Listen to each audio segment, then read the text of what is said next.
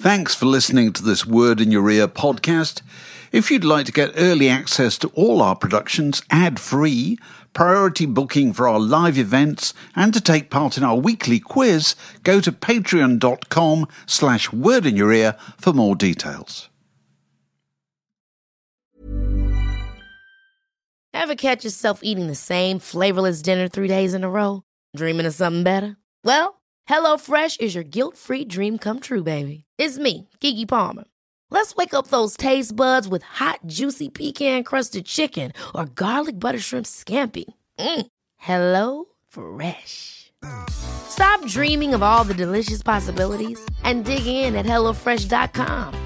Let's get this dinner party started. Millions of people have lost weight with personalized plans from Noom. Like Evan, who can't stand salads and still lost 50 pounds.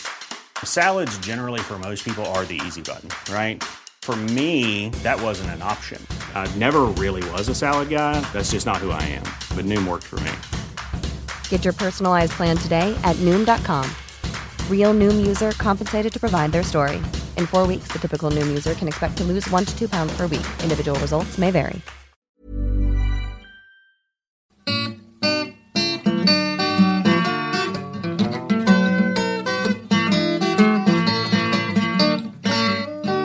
You're listening to a podcast from The Word. Well, thanks very much for coming. Now, most music writers tend to think of themselves as battle-scarred and war-torn. But our guest tonight has been hospitalised in pursuit of a great story and carried out feet first, in fact, from various assignments that she's conducted. And her life is full of immensely fascinating personal and professional insight, which is now contained, excitingly, in this book called I'm Not With the Band, which I understand has actually just knocked Bruce Springsteen's pre-orders off the #1 slot for pop and rock on Amazon. She's now bigger than the boss. Take that. So please welcome the fantastic Sylvia Patterson. I might also say that this book could be described in a language she helped invent at Smash Hits as both swingerilliant and poptastic. So fantastic. Well, Sylvia, what I wanted to start with, or we want to start with, was there's a picture of your of you as a child. Now, obviously, you expect the book to be full of... It's lovely. You expect the book to be full of, your encounters with Beyonce and Madonna and U2 and Led Zeppelin and everything, which we will come on to later. But there's an amazingly fascinating subplot about your relationship with your family, and particularly your mum. Yes. And your mum, unlike my mother and David's, was an alcoholic who finished up in jail. So this is quite a strange... Tell us a little bit about the family that you came from. In some ways, it's very fitting, isn't it? Yes. I sometimes used to think in another life she might have been Keith Richards, you know. She very much wasn't, to hasten to add. She had a spirit about her, but she became a very unhappy woman maybe when I was about maybe 11, I think, was when the troubles began. She became the kind of drinker who didn't have any joy in the drink. It took her to her bed where she wailed and was abusive and... I didn't understand because I was a child, obviously. I had no idea what was happening, but she was a desperately complicated and quite remote person. I think it was generational as well, because my parents were actually war generation people. My dad was a prisoner of war. She nursed him back to life when she was, I think, a 17-year-old nurse. He was 27, coming back from the prisoner of war camps. She lost 3 brothers when she was young, things like this. I didn't know any of that apart from my dad's life until maybe I was about 30. I didn't really know what happened to her. But nonetheless, there was this woman who was lost to me. There was a normal mum, and then there wasn't anymore. And from about 11 till I left home, I just... There's an alien in the house. Anybody who has any dealings with alcoholism in their family will understand... if it's the kind of person who becomes an entirely unrecognisable entity to you, how frightening that is. And you can't do anything about it. You just have to somehow absorb it and get on with it. But my escape from all of this was obviously music. And I think it definitely had a massive... that's where I found the family that I trusted, that I could believe in. That's where all my... peace and security came from, if you like, was through music. And I think that's what made me an absolutely insanely obsessional music person. It started then, I would say, definitely. I think that's the case for a lot of people Did too. you originally set out to write about her, or was that something that you were persuaded to do? Oh, not a chance was I going to write about anything to do with myself for many years. Because I had the idea for the book a long time ago, and everyone said, this will never work unless you actually write about yourself. And I said, I ain't doing that. Because I'm not famous. But the publisher's view tends to be that unless you understand where the person comes from, you won't understand. I think that's more and more so now as well. Yeah. You know, I don't think people can actually get away with just perhaps doing anthologies so much anymore. They want to have the narrative arc, and it's just become part of the culture now that you have to, you know, just be real. You know, if there is any chaos. And the chaos is real for most of us. Let's face it. Then just see if that can actually give me some kind of a context. And to be perfectly honest with you, it made the book a much more human book rather than really and then I met Johnny Cash, because who would care? Absolutely. Who would care, you know? But there's a bit very early on when you work at DC yeah. Thompson, where you hate the job so much, you're going into the office with a can of beer early in the morning. Did you at this point ever think you might be turning into your mother? Absolutely. Yeah. I thought, well, this is it. It's me. I think any child of an alcoholic always feels, and if you quite like altered states, if you like, which I always did, I think you always fear that you're next, the baton is passing to you. Yeah. But my experience of, booze for me made me incredibly happy. It gave me an escape. It made me actually. It was part of the music experience as well. Whereas for my mother, it was straight into the hole. Yeah. She never got any joy from that. Where my dad did, who was drinking half of the drink, so she wouldn't be able to get it, kind of thing. My dad was a great drinker. He just became a singing man who loved his music. Yeah. And but no, for her, it was straight into some kind of very inexplicable torture to me. Why she did that to herself, it remains a mystery to me. She never went into any kind of therapies and things. She went to AA in the end. She was very frail by it. I think it was in the early 60s by the time she stopped completely for most of the rest of her life. And she went to jail, in fact, because she... And we'll get on to smash hits and stuff in a minute, but she went to... There are larks to come, I promise. But she went to jail because she was repeatedly ringing up for ambulances? Anybody who watches, was it 999 Your Emergency, I think, which can be a great show, you'll see that this is something that I didn't really even realise at the time. If you continually phone the emergency services, that's a menace to society misdemeanour. Because if someone is lying in the middle of the road having been run over by a bus, and someone is just in an alcoholic state of psychosis at home, you're taking an ambulance off the road. So you have to have these rules in place. Yeah. So she was basically done for that, and she would have been 61 or something, and they put her in prison. The woman was mentally ill. She was a serious alcoholic. She was desperately unhappy. My father had died. She was a widower. She was very lonely, all those things. And they just took her away and stuck her away for 3 months or so. But it is the thing that made her stop drinking. So jail works for some people. What can I tell you? So, just for background, where did you come from? Perth on the east coast of Scotland. And what did you do after school? I went straight to work for a dreadful magazine called Annabelle, which was... This is DC Thompson. This is DC Thompson's. DC Thompson's was the there may be people here who are not Scotland. familiar. DC Thompson, an institution in Scotland. Well, Jackie Magazine, the Beano, Ur Willie, and all those things. Yeah. Huge employer. And that's how you got Dundee and so forth. That's where you were when you applied for the job at Smash Hits, wasn't it? Yes, it was. Because in Scotland at that time, because Thatcher men had destroyed Scotland, there were no jobs being given to really anybody at all. So for me to actually find myself being given a job somewhere in the media when I was 18, I just took it. I went, I won't bother with further education. I'm being given a chance. I'll take the job. So you got a job at Annabelle when you were 18? Yes. Was that a good thing? It eventually became a reasonably good thing in as much as I had some experience, I suppose. But no, I had to do this. My very first editorial position of power, if you like, was editing a monthly section called Crisis in My Life. And I had a massive post box of all these dreadful scenarios that happened to everyone in Scotland, children falling out of windows, cancer, all the, suicides and all this kind of thing. I had to pluck the best, worst story, give it a headline, do the sub-editing, and that was my very first experience in the world of magazines. And I had a huge, gigantic 1983 Mohican at the time, and I had to disguise it and wear my flatmate's clothes and all this kind of thing because I was unacceptable to DC Thompson's, obviously. And it was just... It was very bizarre. But you transferred... We smash hits all the time, obviously, in the NME. So this was the dream job. We've got a cover here with one of my favourite smash hits cover lines ever, which is Corky O'Reilly, it's Kylie. Which I think is fantastic. I remember us being in the room where you put the... you put the cover up.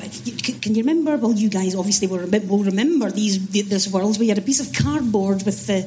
You used to project. You projected it on, yes. The picture onto the wall and drew around it. Yes, exactly. What are we going to have in there? I think we were struggling, to be honest.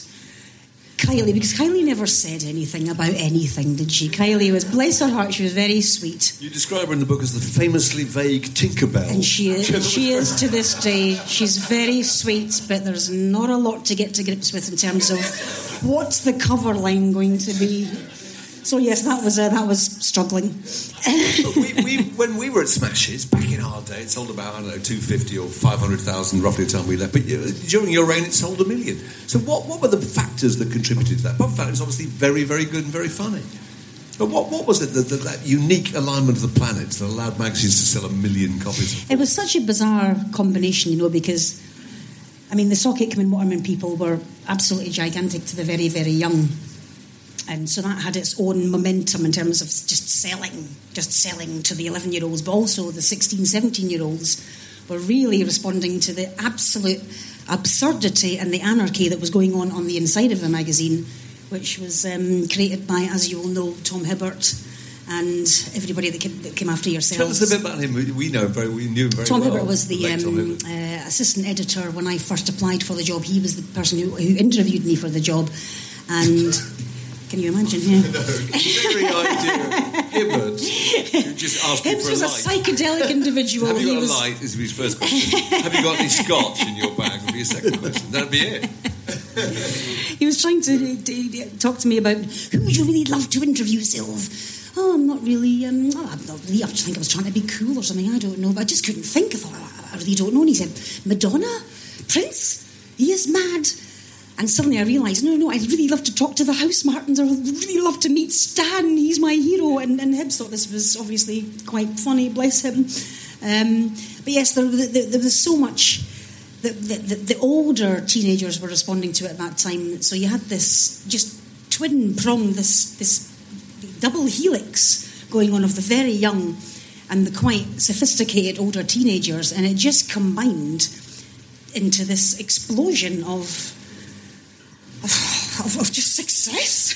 Not that we even particularly considered the success at the time, because we weren't obsessed with numbers, or we were just obsessed with having a really good laugh. Is what it is more than anything else, and that's what you guys started anyway. Yeah, that's and the Smash Hits journalistic ethic really was to try and get behind the facade or whatever they might have erected and find the real amusing, entertaining, normal person behind. That was, I guess, the reason you asked the questions you did. Well, exactly. Have you ever felt like a roundabout, and have you ever been sick of the company? What's the one you asked? Have you ever been sick down your cleavage? That's right. Wasn't that one of the classic? Beyonce, that was desperate, though. Yeah. I was desperate. Oh yeah. It's just how can I find a human response from the hologram that is Beyonce? She's not a hologram now, but she was then. It was just idiocy. And what about idiocy. The Mick Hucknell moment? There was a moment where you clearly set your cap at Mick Hucknell. I was a huge Simply Red fan, actually. To me, they were quite, Money's Too Tight to Mention, and Capitol Hill and all of this. They were very politicised, and he was a punk rocker, obviously. But I met him, and it was an hour in a record company. This was no big deal, and I fell in love with him, didn't I? How embarrassing. So I decided that he, because he talked to me extensively about the fact that he'd never been in love, and he'd never even really said the words "I love you," and I thought, can you not see me with my stupid hair? Can you not see me? I'm the one. So I actually deigned to find out where Simply Red were playing the following week. booked my own flights and paid with my own money to go to Edinburgh where they were playing, and took a room in a bed and breakfast, went to his hotel, had the copy of Smash Hits that he was on the cover of, which I was very proud, my very first Smash Hits cover, and sat there in the lobby and waiting for him to come in, and indeed eventually he did, and he just took one look at me and I went, Nick, I thought you would like to see this.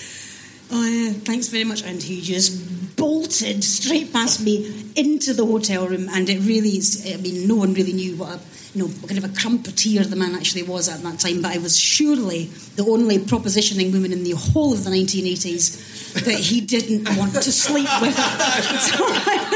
So you took it very personally in the book. I schlepped off to the hotel, a single little divan bed in a B&B in Edinburgh, and just cringed. I'm cringing still. That was very good therapy to tell that It's story. the only time I ever did that, by the way. Well, we put this in partly because there are some groups who seem to leave absolutely no impression at all. I don't know if I'm just imagining this, but do people still talk about Bros? I don't think they do. Are they on the radio? No, they're not. They do. Are people still fond? Or are they just transparently awful and we've forgotten them? Well, you see, there's a certain kind of...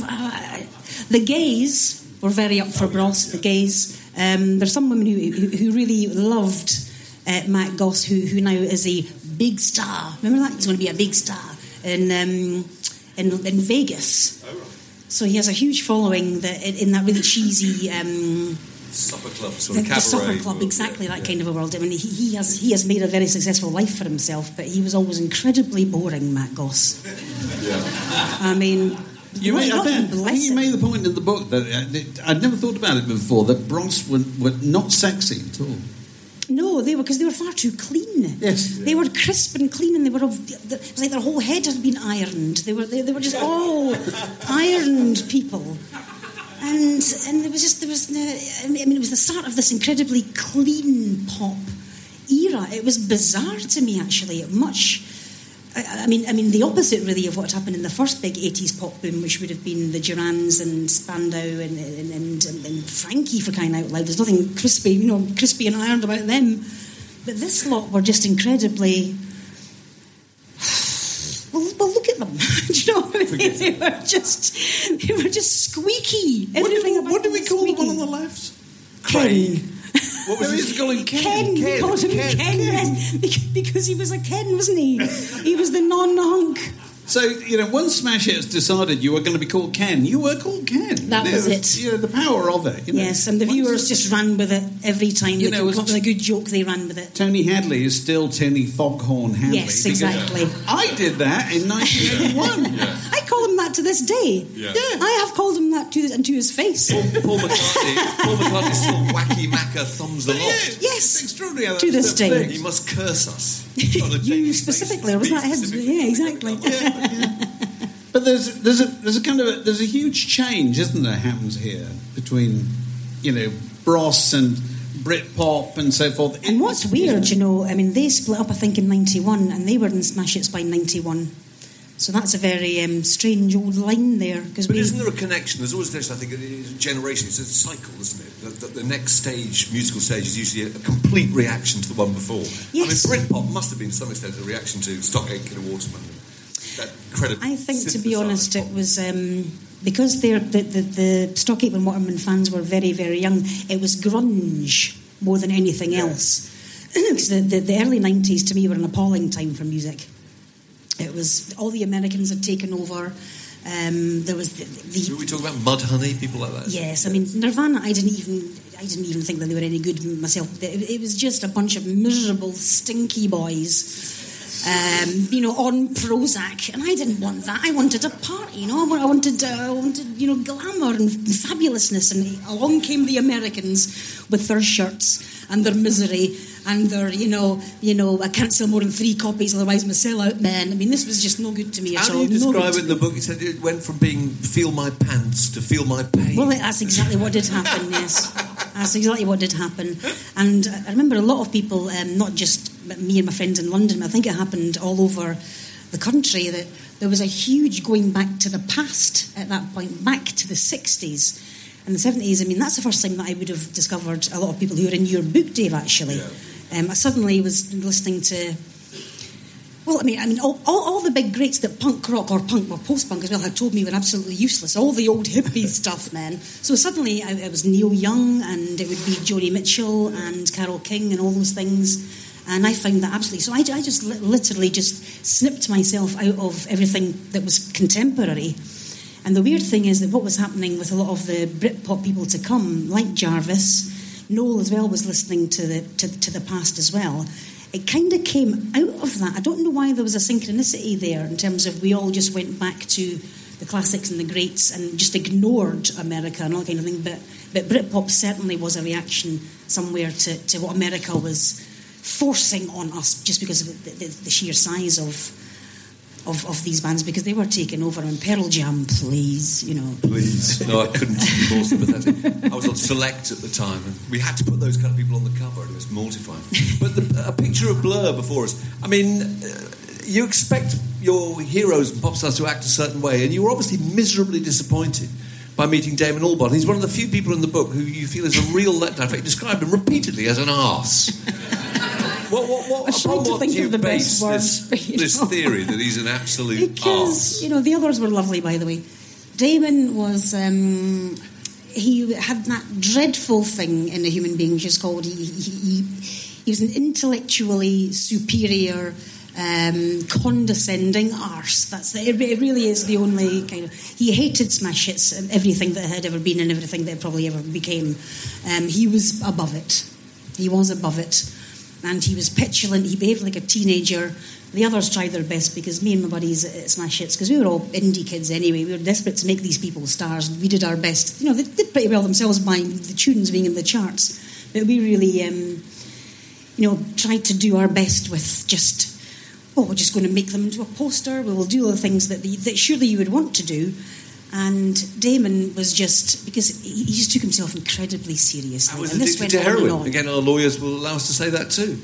Well, which I think might have been news to me, actually. I wasn't aware of that. This news broke in about 2012, I think it was, something like that. But yes, I remember talking to him in 1997. And of course, I was a huge Oasis person, and he was so rude about the Gallaghers. It was unbelievable. On and on about how thick they are, etc. And I didn't appreciate that at all. And his eyes were just spilling over with... what I thought was just a kind of bunker spliff, to be honest, but it was the smack. But he managed to keep that from the press, and fair enough. It didn't do him creatively any harm. He always said that it made him quite productive. Well, do you think he's a productive guy? having encountered lots of pop stars over the years, do you think it's amazing that they managed to keep things like that secrets still? Oh, absolutely, because I really doubt that you could now. I doubt that you could because now. of social media? Who can keep anything from anybody, really, I think. I suppose so. But I don't know how, I do not know how he managed that, especially because there was such a condemnation, rightly or wrongly, around what happened to Justine, if you remember. All of Elastica were given a really hard time about that, and he was in the background, and he was exactly the same.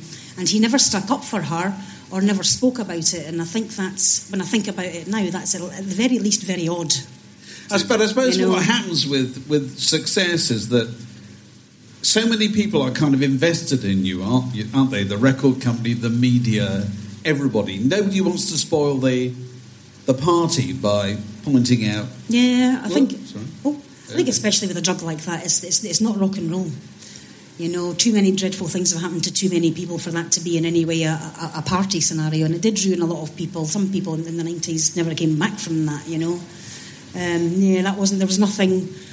There was nothing Britpop about that particular scenario with him, but it was the case with him, which is bizarre. It is bizarre. This is an interesting point, I think, because I can't imagine this. Actually, don't you build a shrine to Liam Gallagher in your flat? Yes, I did. You and Lisa Daniels. Turns up in your flat. Lisa Daniels, yes. That's right. And then he turned up in your flat. You're desperate for him to not see the shrine that you built in your room. Well, what can I tell you? I mean, from 94 to 96, I was lost. I was an Oasis person, and I just gave myself up to to celebrating the euphoria of life, which is how Noel describes the entire purpose of Oasis in the first place. And I did do that thing. It was just euphoria. And in 1996, by that time I was living with my friend Lisa Daniels from Smash Hits, and we had a fly-by night flatmate who was the brother of the guy who was the managing director of Creation Records. He was never in. We saw him 4 times in 6 months kind of thing. Well, one night I went out and got absolutely, and I swear, real food poisoning. Came back in about 11 o'clock, threw up everywhere, Jim Jams in the bed. And then about 4 o'clock in the morning, woke up to the sound of an incredibly Mancunian voice, a very deep, very sweary Mancunian voice in the living room down below. And I thought, my God, he's brought Noel back. And then I heard, Patsy Kensit. I thought, oh my God, it's actually Liam. And this is 1996, and I have a shrine to him, like a grotto. Fairy lights everywhere. I mean, it was the most beautiful photograph of him you've ever seen. His gigantic eyes. I loved him, and he was downstairs shouting about Patsy Kensit doing cocaine in my living room. I'm covered in sick. The sink is filled up with sick to here. Like, what if he comes up to the bathroom?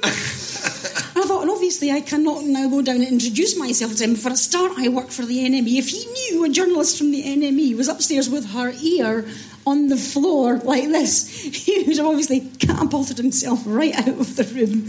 He did eventually, when the words Robbie Williams came into the room, and obviously him and Chris Abbott just took off out the door looking for the next stash, because there was none in my flat or in my sink of sick. But yes. Is there going to be another mass movement like that again? I kind of think that was the last great... I think it might be. I think it will be. We could be really wrong. We don't know. Going from nowhere to football stadiums and their fans like football supporters, I mean, music was still the biggest show in town, wasn't it? Yes, it was. Can we even consider the Libertines as the last one? But it was never going to be like this. No. I mean, it probably was the last time, 20 years ago now. Bonkers. It's a long time. I mean, it is. It really is. So this is another fantastic chapter in the book where you spend all this time with Richie Mannix. I can't even remember his real name now. Richie Edwards, was it? Richie Mannix. That's right. And did you... What was your impression of the world that had evolved around him and his ability to deal with it or not deal with it? I don't think because he died or disappeared very soon after you. Yes. I mean, the Mannix arrived in '91 with Motown Junk, didn't they? And I was at a music awards with them in Dublin, and they were kicked out because they got hideously drunk. And the next morning, which was great fun, by the way, the next morning, only Richie could make it downstairs to do the interview, and he actually bothered, because he loved Smash Hits, he bothered to talk to me for 4.5 hours. And, I mean, when would that ever happen now? So hungover, bless him. But he just wanted to communicate to the Smash Hits viewers. He did a massive reading list for them, all the books he thought that they should read, which sadly I lost. He also told the Smash Hits readers they should kill themselves by the time they got to 13, by the way, which clearly we couldn't write in the magazine because... I guess you didn't. Can you imagine the Twitter storm? Because after 13 you became an adult with adult obsessions like money and status anxiety, which wasn't even called that then, but your free thinking and the joy of life was gone by the time you were 13, according to Richie. He really was the kind of person who, it wasn't fame that did him in, it really was, he just was one of these people who feels just far too much of the planet. He didn't have any faith in humanity. He didn't think that men and women were compatible beyond having sex, because you just get bored and you move on and then it's just heartbreak and misery. He just always saw the misery. But he was very funny as well.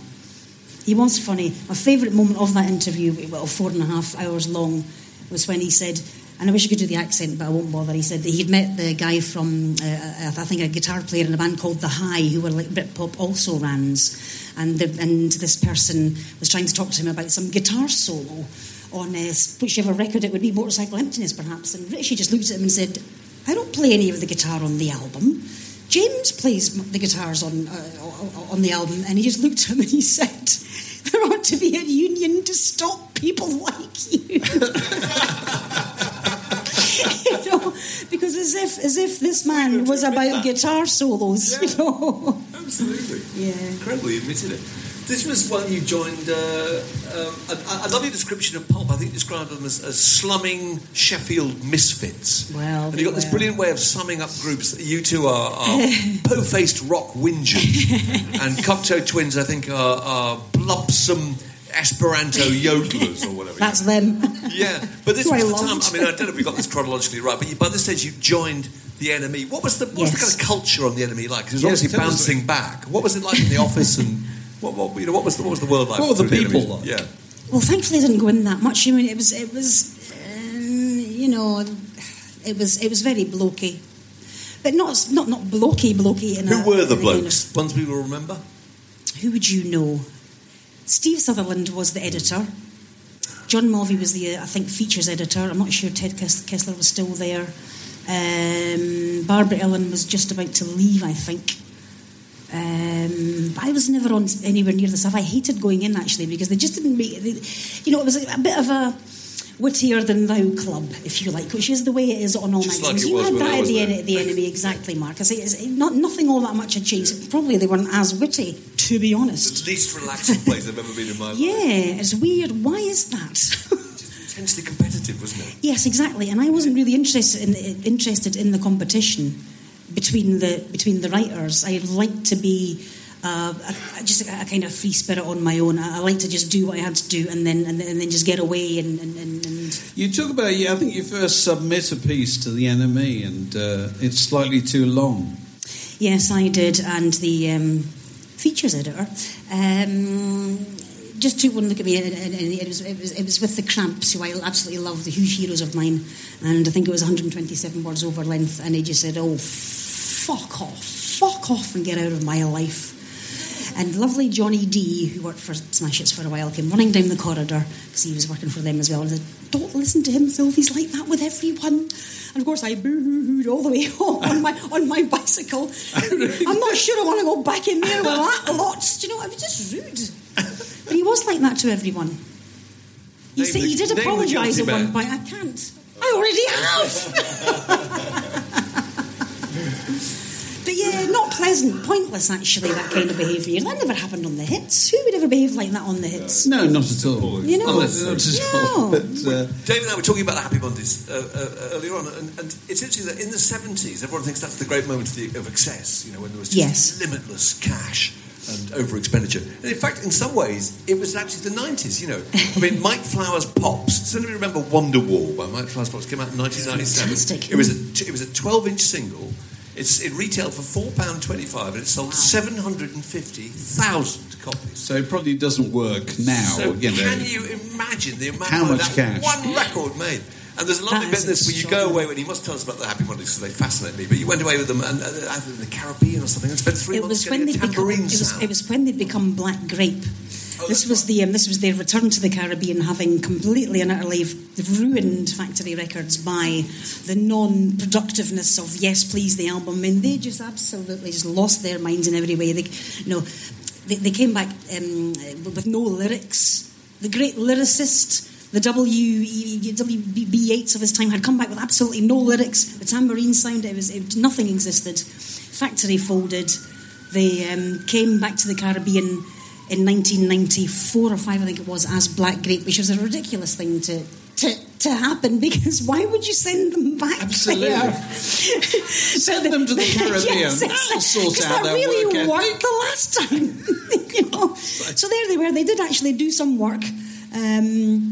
Bez was exactly as you would expect. He was all over the water place. skiing, isn't that right? Was that the time he broke his arm water skiing? All the calamity happened on that first trip. I think about 92 that was. Yes, he busted his arm in so many places. He had a big, like a piece of scaffolding or something, wasn't it? Yeah.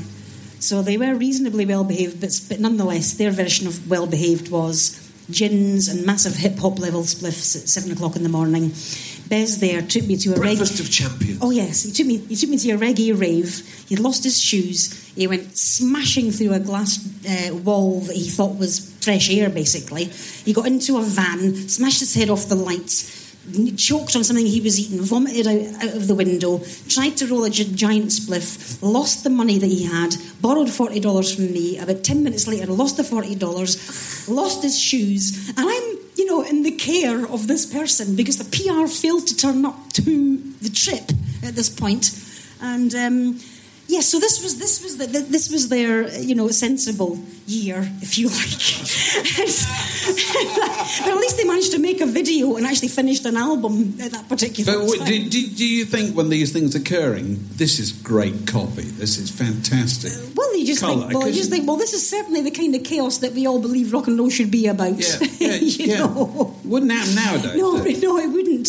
Well, if that was going on, you wouldn't be let anywhere near it. No, exactly. You would be we were going to get to half an hour up a corridor or something, or would these guys even be given the chance to go back to the Caribbean and make it and have a laugh? Probably not, because it's where's the money going to come from? Everything's risk averse and all that stuff. They probably just wouldn't send them. So in the 90s, are you getting jetted around to do all kinds of stories like this? America, obviously. America's the place that you would usually go. I didn't go to too many places that were as... I'd never been there before, and I've never been there since. So it's 5-star hotels and business class travel and... Not quite the business class and the 5-star, no. Normal class, and then a jalopy through Kingston. Right. No, I just meant generally. A beautiful resort. They were making so much money. The beautiful resort, yeah. You got people like the beautiful South. I mean, those guys were actually worse than men. Can you believe the Beautiful South were the most hard-rocking band I've ever spent any time with, and that was the 90s. There's a lovely bit where you're sitting on a plane with Paul Heaton, and he has a game called... Is it called Peanut Golf? That's right. Peanut Golf. Peanut Golf. We're on a plane, and we've been drinking gin since 7:30 in the morning, and I can't cope, because I'm not that hardcore. He is. And he was... This is my favourite game to play on a flight. You wouldn't get to sit next to the lead singer like this anymore, by the way. It would never happen. I'm looking up here. I've got me bag of peanuts, and I'm looking for a bald pate in the front to see if I can land the peanut on the green of this man. You would be arrested. The plane would be diverted. You'd be such trouble. Air rage incident. Yes, exactly. A no-fly order. Yes. That's so true.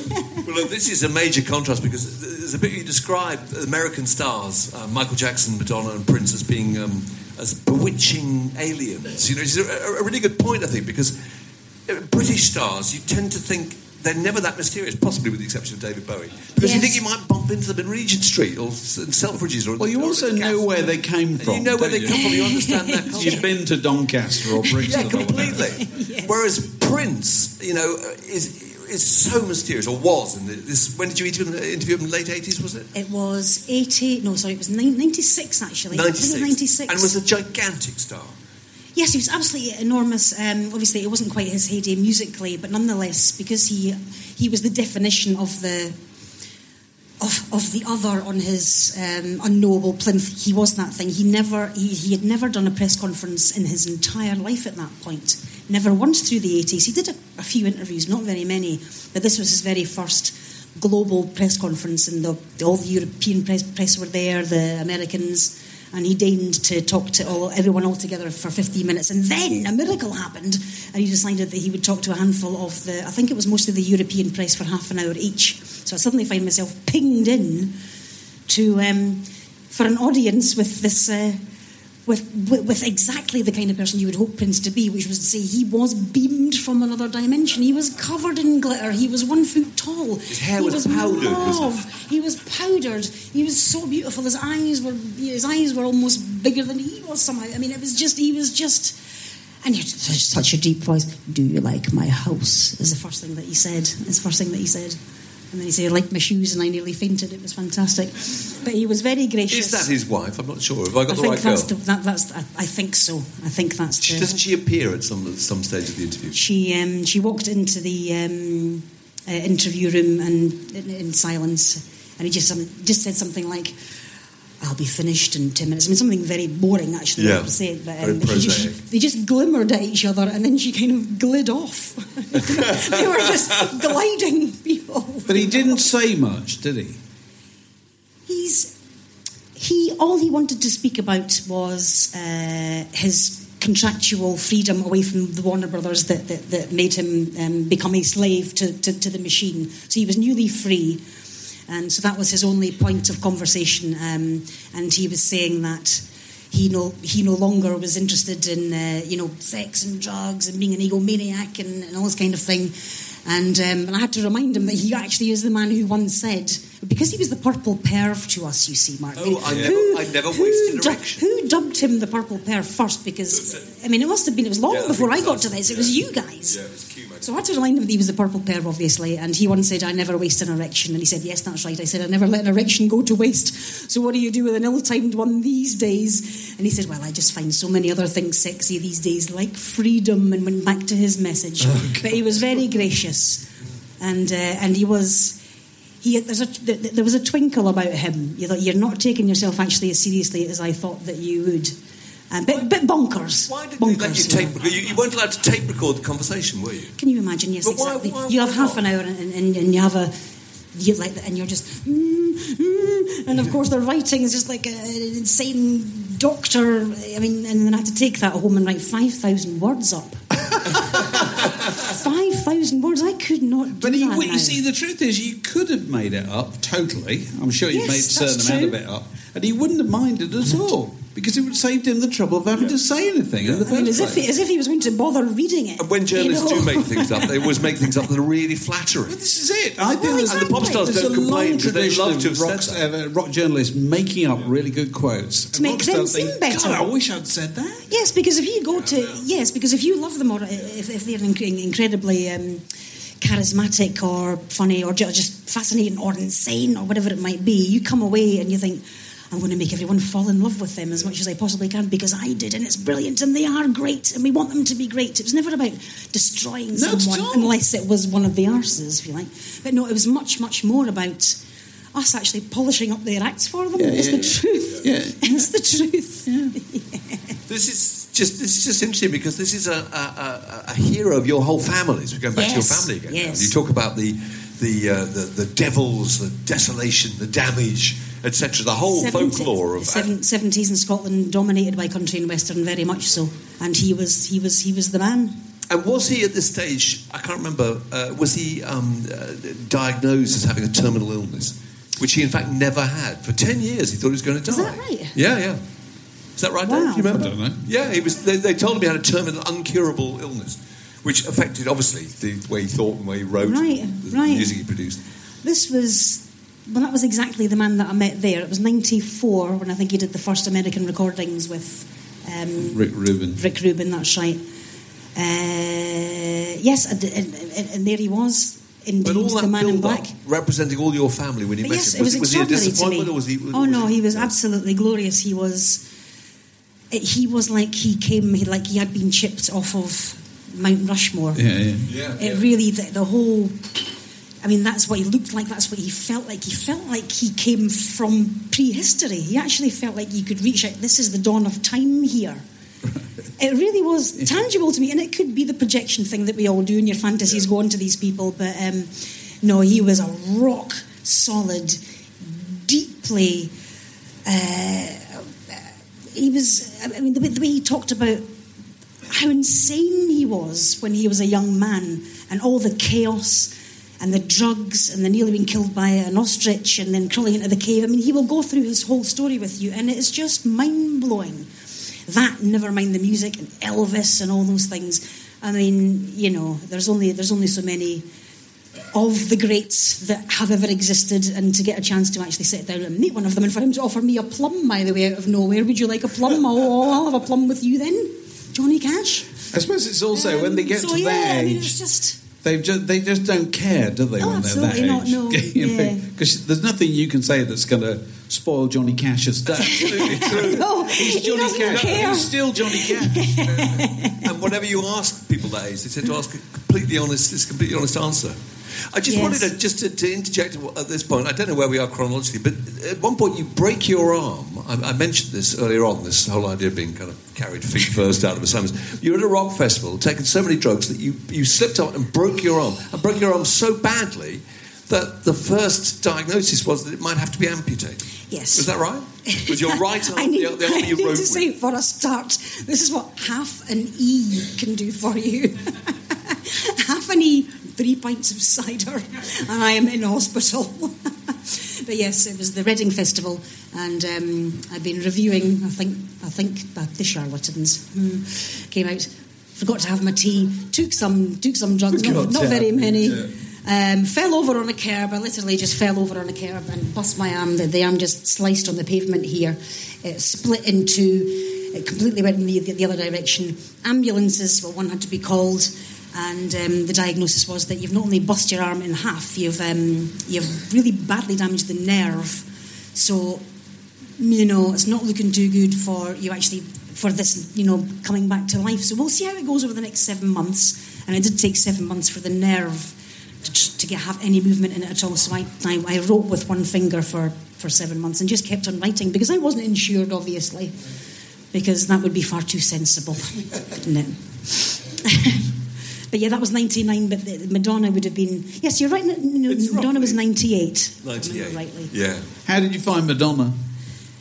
Madonna, well, for a start, I expected Madonna to waltz through the door as if she'd just come off of the Vogue video. I really was expecting the conical bra. I was expecting, the dancers, all that kind of thing. And she was once again tiny, a kind of 2 pleats on either side, no makeup whatsoever, wearing a ream of cloth. And the first thing that she said was, "You'll have to excuse me, I'm wearing my blanket."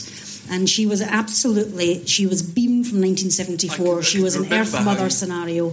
They say, "You just look like you've been round the campfire at Glastonbury at 3 o'clock in the morning. Where is the fabulous Madonna?" It was very odd. You described her as being like a teepee-dwelling gypsy on her way to a knit-your-own-wheelbarrow workshop. That's exactly. I can still remember that phrase. It was so funny.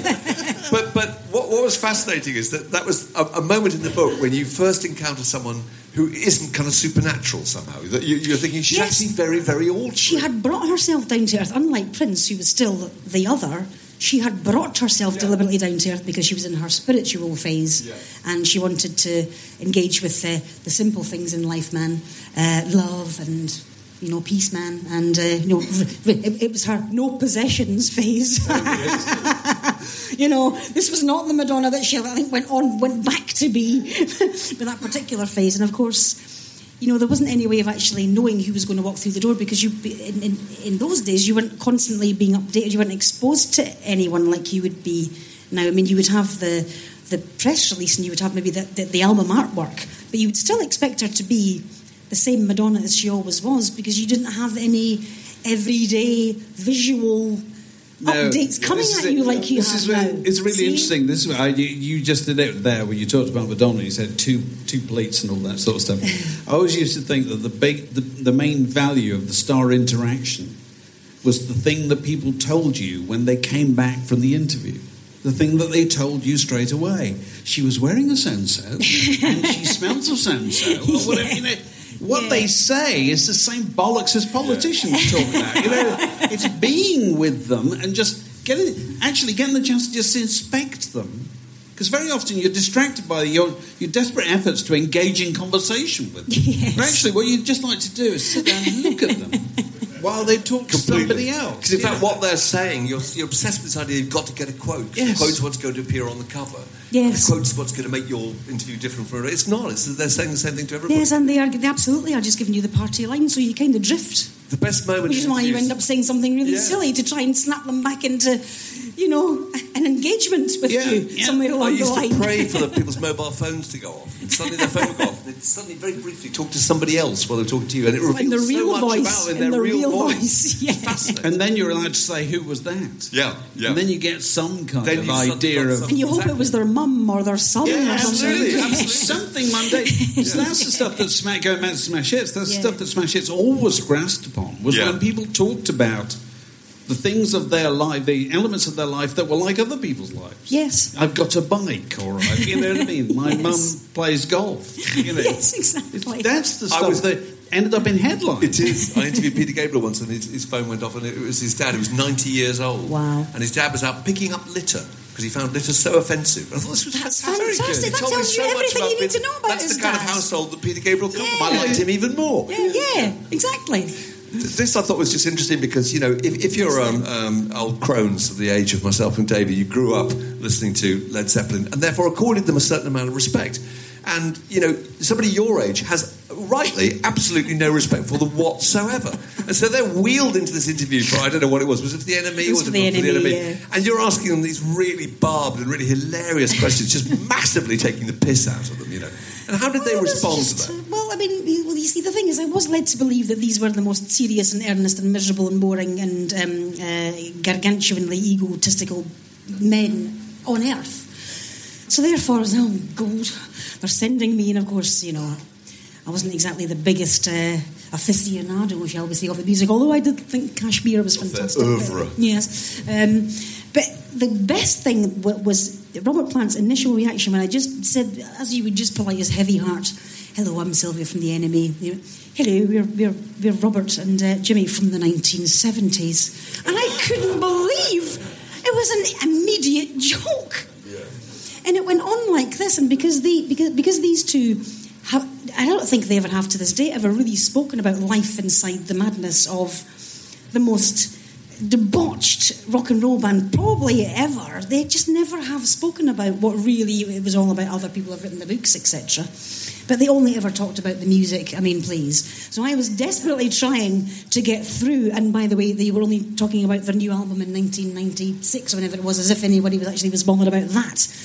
So they, so I was listening. Oh, go on. What about the private jets? Come on. What about this? And they eventually did manage to think that this was really quite funny, and they got into the spirit of it, which I wasn't expecting at all.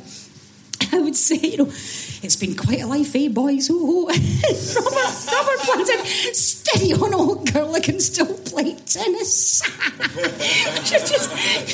He was 49, and I thought he was absolutely prehistoric when I think about it now. I'm older than that now. It's really weird. It's really weird. But they turned out to be very, very charming. And he said, this better come out with the tone that this interview has been conducted by. And he said, we're getting back into our spaceship now with the rest of the hobgoblins. and off he went, because obviously I saw cartoons before my eyes, and how could you not? I loved them for that. I really did love them for that. They were great. Well, this is just a moment in the book where you talk about, I suppose part of the book is a kind of elegy for the slow, inevitable, painful decline of the music press that we all work for.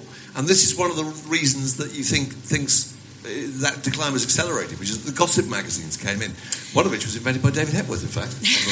So there we are. It's your fault, Dave. And but this was their agenda was very tabloid, wasn't it? And that changed the way the PRs protected stars. The protection started. Yeah. The gossip started. A corporate mindset took over. I don't know. I mean, something happened around the millennium. And all the publishing houses started, to my mind, maybe it was because the internet was just beginning or something, but there seemed to be a blind panic somewhere along the line. Everyone started dumbing things down immediately. It was almost like it happened overnight, and everyone started to capitulate to this idea that it's just about sell. It doesn't matter about the quality of the magazine anymore. It's just how big it is. They could even have existed on their own anyway without the actual proper music press becoming like them, but the real music press started to become like them as well. I don't think that they had to. Why did the NME suddenly decide that cocaine and the bosoms on the cover of the NME was a really good idea? Why did they become like this? It is mind-blowing to me. Something really happened. The corporate mindsets that started to really take over. They should have been separate entities. If everyone was suddenly after loads of gossip about the celebs and the stars, could they have just left the music press to get on with it being about the libertines, get on with it being about it just all started to completely change around. And I remember Noel Gallagher shouting at the top of his voice in 2001, "The man has taken over the world." And it really seems like something really bizarre happened, and I think an economist could actually have a better idea of what happened there, and I think that goes for the whole of the world anyway, to be honest with you. Something really just started to go out of the world in terms of any risks being taken. The creative industries started to be in decline then, I think, as well, and much more so now. I mean, this is a long time ago. This was 2001 or 2 or so. But it's just become more and worse. But ever also since. you needed the All pop press. yeah. We're going to get on to Beyonce, I think, in a minute, but you needed the pop press to try and make sense of people, to try and give them a three-dimensional kind of shape and to have the access. Just advertising, isn't it? Yeah. I know, and I think it's really interesting. We haven't just put that in so you can so we can repeat your wonderful word of advice to her, which was Beyonce, never marry a man called Mr. Castle. Beyonce Castle. Genuinely funny joke. Again, I was desperate. So funny. There's a veneer coming out. That was her opening question. It wasn't questions. It was a bit of advice. Crooked off. But I think Beyonce is just an example of that whole new world. People that you're allowed very little access to, and also they're bigger than pop music. They're represented in fashion, they're represented in fragrance, and their whole empires are built up around. Yes, it's like the music is just a front for how many products can they actually represent and be sponsored by. But I remember having a conversation with her in 2003. Crazy in Love was just becoming huge. She was newly solo. She was already spectacularly wealthy and famous because of what Destiny's Child had done. I mean, she's so much bigger now, but she was huge then anyway. And saying to her, why would you want to do Pepsi commercials? Why would you want to do L'Oreal? Why would you do all these things? You don't need the money. I don't really get it. Madonna was doing the same at that point. And she just looked at me as if I was insane. It just makes you a bigger star. Yeah, it just makes you a bigger star. And I thought, I genuinely don't get this. Because you're diluting your fabulousness with something that's just advertising. But she's it's done all the same thing. But now. okay, 10 years later, she's still doing all right, isn't she? Well, exactly. Who's proved to be right? Beyonce or anybody? Oh, yeah. I mean, I think if there's anybody who's a loser here... I do think the key point about people like this and the decline of the music press, or any press, is Beyonce. What media does Beyonce need? None. She will never do another interview. She doesn't need... even if MTV still mattered, she'd be way bigger than MTV. Oh, exactly. There is no media in the world. I mean, possibly Facebook. Yeah. What I mean? Yeah, she does her own. The media used to be really powerful because it was the only way to reach people. Yes, exactly. It's not anymore. There are millions of ways to reach people. Yeah. Many of which she's used. Britney was just an example of just how. There's a brilliant description actually of how wet her responses are. Can I find it? So funny. He said her responses were, responses not so much wet. Not so much weedy as 15 million dandelion puffballs blowing their spores across a grassy wetland the size of Oklahoma. Isn't that great? That's how weedy her response. That's how weedy she was. When you interviewed her, and I've had this experience too, you interviewed her on the phone, in fact, and there was a loop of about 3 or 4 of her minders, agents, I think there was 4 of them. I think listening in, telling her what to say. I know it was. Britney possibly was quite unwell. Who's to say? But anyway, 2011, I think. She wasn't quite in Vegas yet. It was a year before she went to Vegas. But she was, I think the most highly paid. I think she was on a X Factor or something like that in America. Anyway, she was absolutely bonkers beyond bonkers. Still the highest paid and the most visual. She was at the centre of American culture still. Anyway. 4 of her people are on the end of the phone. I think a UK PR, her US PR, her lawyer and her manager. The questions were pre-approved, and anything to do with anything that might have happened in her real life, as if we'd never seen those photographs of her, with her shaven head, battering the car. It was like none of that had ever existed. She'd never been divorced. Let's not talk about anything that's any way real. And as she was talking to me like this on the end of the phone, I could hear whispering like this on the end of the phone. And one of the magazine's most weedy attempts at trying to have an emotional response from her was to say, "What kind of tricks do you have to cheer yourself up on a stressful day?" And I just heard this male voice just say, "Chocolate." And Britney Spears just said, "Chocolate." Yeah. And I thought, it's gone. It's gone. I thought, it's kind of funny, isn't it? I'm gone. And the glory days of Smash Hits, one of those common kind of affectionate jokes made about pop stars was, "They're mad." And now, well, do you know what? That's a very good point.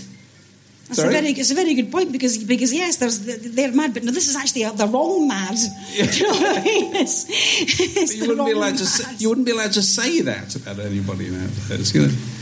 This is Cypress Hill, and just fascinated by the bit. And there are several sort of moments when you meet hip hop and rap stars, you know, and that's the most intimidating of the lot because they use their chauvinism and their homophobia all the time, and their general, hip hopness to intimidate, particularly white women journalists, you know. And it must have been very tough dealing with those guys. Well, to be honest with you, in a way, other than the homophobia with this one particular guy, they were a lot more up for the caper than I ever imagined that they would be. And there's something about being a white female journalist with a really ridiculous accent that kind of fascinated by your accent. I mean, really, because they were like, I remember the Wu-Tang Clan. You from Scotland Yard? I go, nah, you're all right. You're all right. Put your weed away. You're all right. But they were very charming, and so you could take a band like this who were desperately earnest and serious. And through the course of our conversations, we'd find out that one of them was a huge Phil Collins fan, which I just thought was hilarious.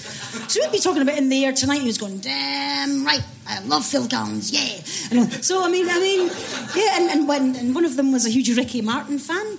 I can shake my butt to him all night long. And I mean, it was. I don't think that they would have a conversation like that with a very serious hip-hop aficionado, you know, so I think it did work to my advantage in a way, and they were really interesting, those dudes. They had insane lives, you know, really insane lives, and they were prepared to be real. There wasn't any people getting in the way there. I mean, they were actually just talking to you about what it was like to grow up in a South Central LA, and that was hairy, and that's a story. You know, they were great, actually, apart from the homophobia in them, anyway. I think I might have sent you on this you did, this yes. trip. Yes, you did. It's a fantastic piece.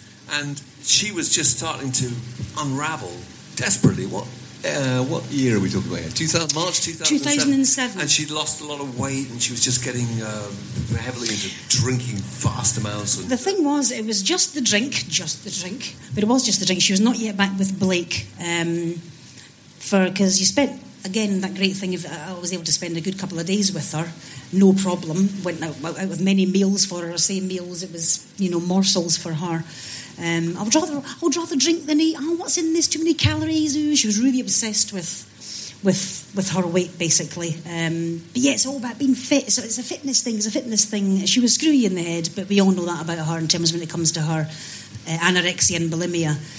But she was physically fit enough at that point. She was boisterous, you know, she was funny. She was very funny. She would tell her stories about being out of her head like it was just a comedy caper, as anybody would tell a story like that when you were 23. You wouldn't believe what I did. Then I ended up in the hospital. Oh, I can't believe it. I mean, she was really like that more than anything. But then on the night that she got very drunk and she was very insecure with herself that particular day for whatever reason about some New York girls who were taking the arse out of her tattoo there because look, she's a lesbian, oh my god, she's drunk and she's a lesbian. And Amy was upset about that for some reason, and she went home. I met her the next day to have her photograph taken for the Word, and she had this lattice work of scratches up her arms, really deep. They were bad. So, have you got any makeup for my arm? Oh, I don't know what I've done. I had a blackout. I can't believe it. I hate when that happens. And I said, what happened? Did you fall over a wall or something? And she went, that's probably exactly what I did. I probably got it for a fag and I fell over. But it was definitely self-harm. You can actually see it still. You can see those crosses like this. I mean, that is, you know, something happened to her that night. And I did feel really bad because, you know, I was there with her PR. And where was her manager? Who was looking after her? It just felt like... It's just Amy. She's just a bit drunk. She'll be all right. And she wasn't all right. You know, I did feel bad about that. Was she very like sort of Janis Joplin and Sandy Denny, someone who's just a brilliant technician, a brilliant singer, but just couldn't deal with everything else that came with it? Was that part of it, do you think? The tabloids absolutely have got a lot to answer for when it comes to her, definitely. Yeah. I mean, 40-odd photographers outside your door every single day, and they're right outside your door. They're not in the bushes. They're right on your door, actually saying... Come out, Amy, if you give us a picture, we'll give you a bottle of vodka. Come out, we'll give you fags, we'll get you this, we'll get you that. And that was every day for months and months and indeed years. Horrendous. I mean, after that, Mark, I don't think she did all that very many interviews because she got back with Blake in the summertime, and then that was pretty much the end of it because the big drugs came in. Yeah. So she was lost to us after that. So from one person who couldn't deal with fame to a couple... Oh. Give us more. Bring it on. And the money. Such a fantastic... This is pretty much the last chapter in this terrific book. And it's so funny because it's you interview, they've got their fragrance out, which they're promoting. You're flown first class. That was the one and only time I was ever... to the airport in a limo. It's absolutely, the descriptions, the detail. It's just preposterous. It's 2007, just before the financial collapse. And you have to submit, am I right in thinking, 10 questions that are all fragrance related? All fragrance related. Which are then whittled down to 5 acceptable Whittled down to 5, questions. yes, and there was myself and 4 other members of the European press. There was about, I don't know, 20 little pockets of 5 journalists, I think, over the course of 2 days, just being wheeled in to advertise for them, basically, right across Europe and America. And for this huge privilege, you were put up in the Beverly Hills Hotel. It was so lavish, it was just hysterical. I mean, these two were perched on 2, kind of, well, not quite their thrones, but it was just this beautiful French kind of suites that I think Marilyn Monroe had once wandered around or something. It was insane levels of privilege. We asked the most banal questions it was possible to ask. Well, we were all professional journalists. There was someone there from Vanity Fair. I felt even more sorry for him than for myself. He was called George, and he was German, and he was really pissed off. So we did our questions, 20 minutes, what nonsense, the biggest revelation. And then you were allowed to eat a meal in the presence of... Yes, then we had to eat a meal in the presence of David and Victoria, as if it was in this kind of marquee, as if they were sultans, and then they individually went round and shook our hands, and we had our photograph taken with them, and then they bid us adieu, and off they went. We'll have to see the boys, thank you so much for coming. And then within months, they had sold billions worth of fragrances right across the entire planet. So therefore, you're in advertising and absolutely nothing else at that point. As funny as it was, and I did used to have a massive crush on David Beckham. I know I'm not alone there, but that is what things have become. I mean, there's so much revenue that has been made right across. Well, let's face it, rock and roll. It's now the entertainment industry. This isn't even music, for crying out loud. But so many people are involved in fragrances now. Culture did become an ephemeral waft at some point. The latest one's Michael Bublé, for crying out loud. The book does sort of end on a rather sad note, really. There's a bit here where you're saying we live in a spineless, reactionary, and hideously po-faced time. And in fact, I was quite angry that day. At the very end, there's a little chart that you can add to of all the magazines that have gone to the wall. And I think there's a little bit underneath where you can add... Here we are. Yes, magazines we have loved in my journalistic lifetime in Britain alone, now decomposing in the dumper. To list them all. And then a space here to write the names of the next lot as they come in. Hours of fun guaranteed. So, obviously, throughout the book, you go from the kind of glorious comedy capers of the Smash Hits era to this cynical clickbait of It is. It's desperately cynical times. We're just not trusted. We're kept at arm's length. It's the magazines. No one wants to pay for them anymore. But it's, culture will always change. The young, it's up to the young. Come on, the young. What do you want from your culture? They've got this incredible freedom. They call their online world. All of it. I'm astounded that this isn't the most insanely glorious and creative time there's ever been to be young. To be honest with you, that really astounds me. But don't you feel any shame about? Oh, with the Beckhams. Oh, no, it was comedy capers to me. It just had to be comedy capers. Richly comedy. Oh, no, I mean, I understand what you're saying. I was complicit in an advertising process there. Oh, yes. But if I didn't... I mean, seriously, it's either that or I'm living under Waterloo Bridge at that point. I mean, when it came to that particular interview, I seriously was an absolutely massive David Beckham fan many years before that, and I'd interviewed him for the cover of The Face at one point. But no, to me, that is an insight into a world that needs to be seen up close, and I hope that I've actually, we can't just let that go on. I mean, I hope that I've actually just let everybody see that this is what you're actually buying into. I hope that it's more than just the surface of it. Otherwise, it would never have been translated into a book chapter. I mean, what was written was a whitewash, but what I've written in the book is the reality of the situation. And that's where I think its worth will be, hopefully. Clearly, I will never do anything like that. I'll never no magazine, no one from a fragrance company is ever going to send me to take the piss out of them like that ever again. I think you could safely say that you've lived through what Smashes might have described as the glory years TM, because that low note is not represented in this book, I have to say. It is fantastically funny, and it's simply riveting read, unbelievably well sustained throughout. And Sylvia, I'm sure, would be easily persuaded to sign copies of it, because there are copies outside. In fact, David's book is there too, as is Derek's. Yes. So thanks so much for coming along. It was absolutely riveting and fascinating. Thank you very much, fellas. Sylvia Patterson. Thank you. Thanks, everybody.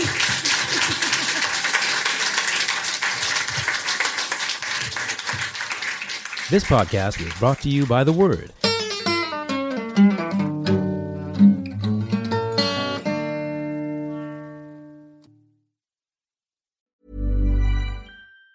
Even on a budget, quality is non-negotiable. That's why Quince is the place to score high-end essentials at 50 to 80% less than similar brands. Get your hands on buttery soft cashmere sweaters from just $60, Italian leather jackets, and so much more. And the best part about Quince, they exclusively partner with factories committed to safe, ethical, and responsible manufacturing. Elevate your style without the elevated price tag with Quince. Go to quince.com/upgrade for free shipping and 365-day returns.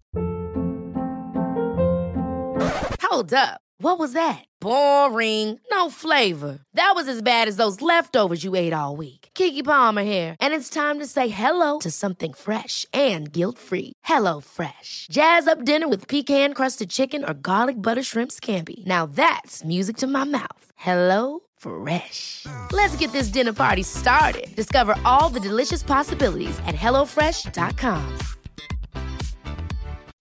When you make decisions for your company, you look for the no-brainers. If you have a lot of mailing to do, Stamps.com is the ultimate no-brainer. Use the Stamps.com mobile app to mail everything you need to keep your business running with up to 89% off USPS and UPS. Make the same no-brainer decision as over 1 million other businesses with Stamps.com. Use code PROGRAM for a special offer. That's Stamps.com, code PROGRAM.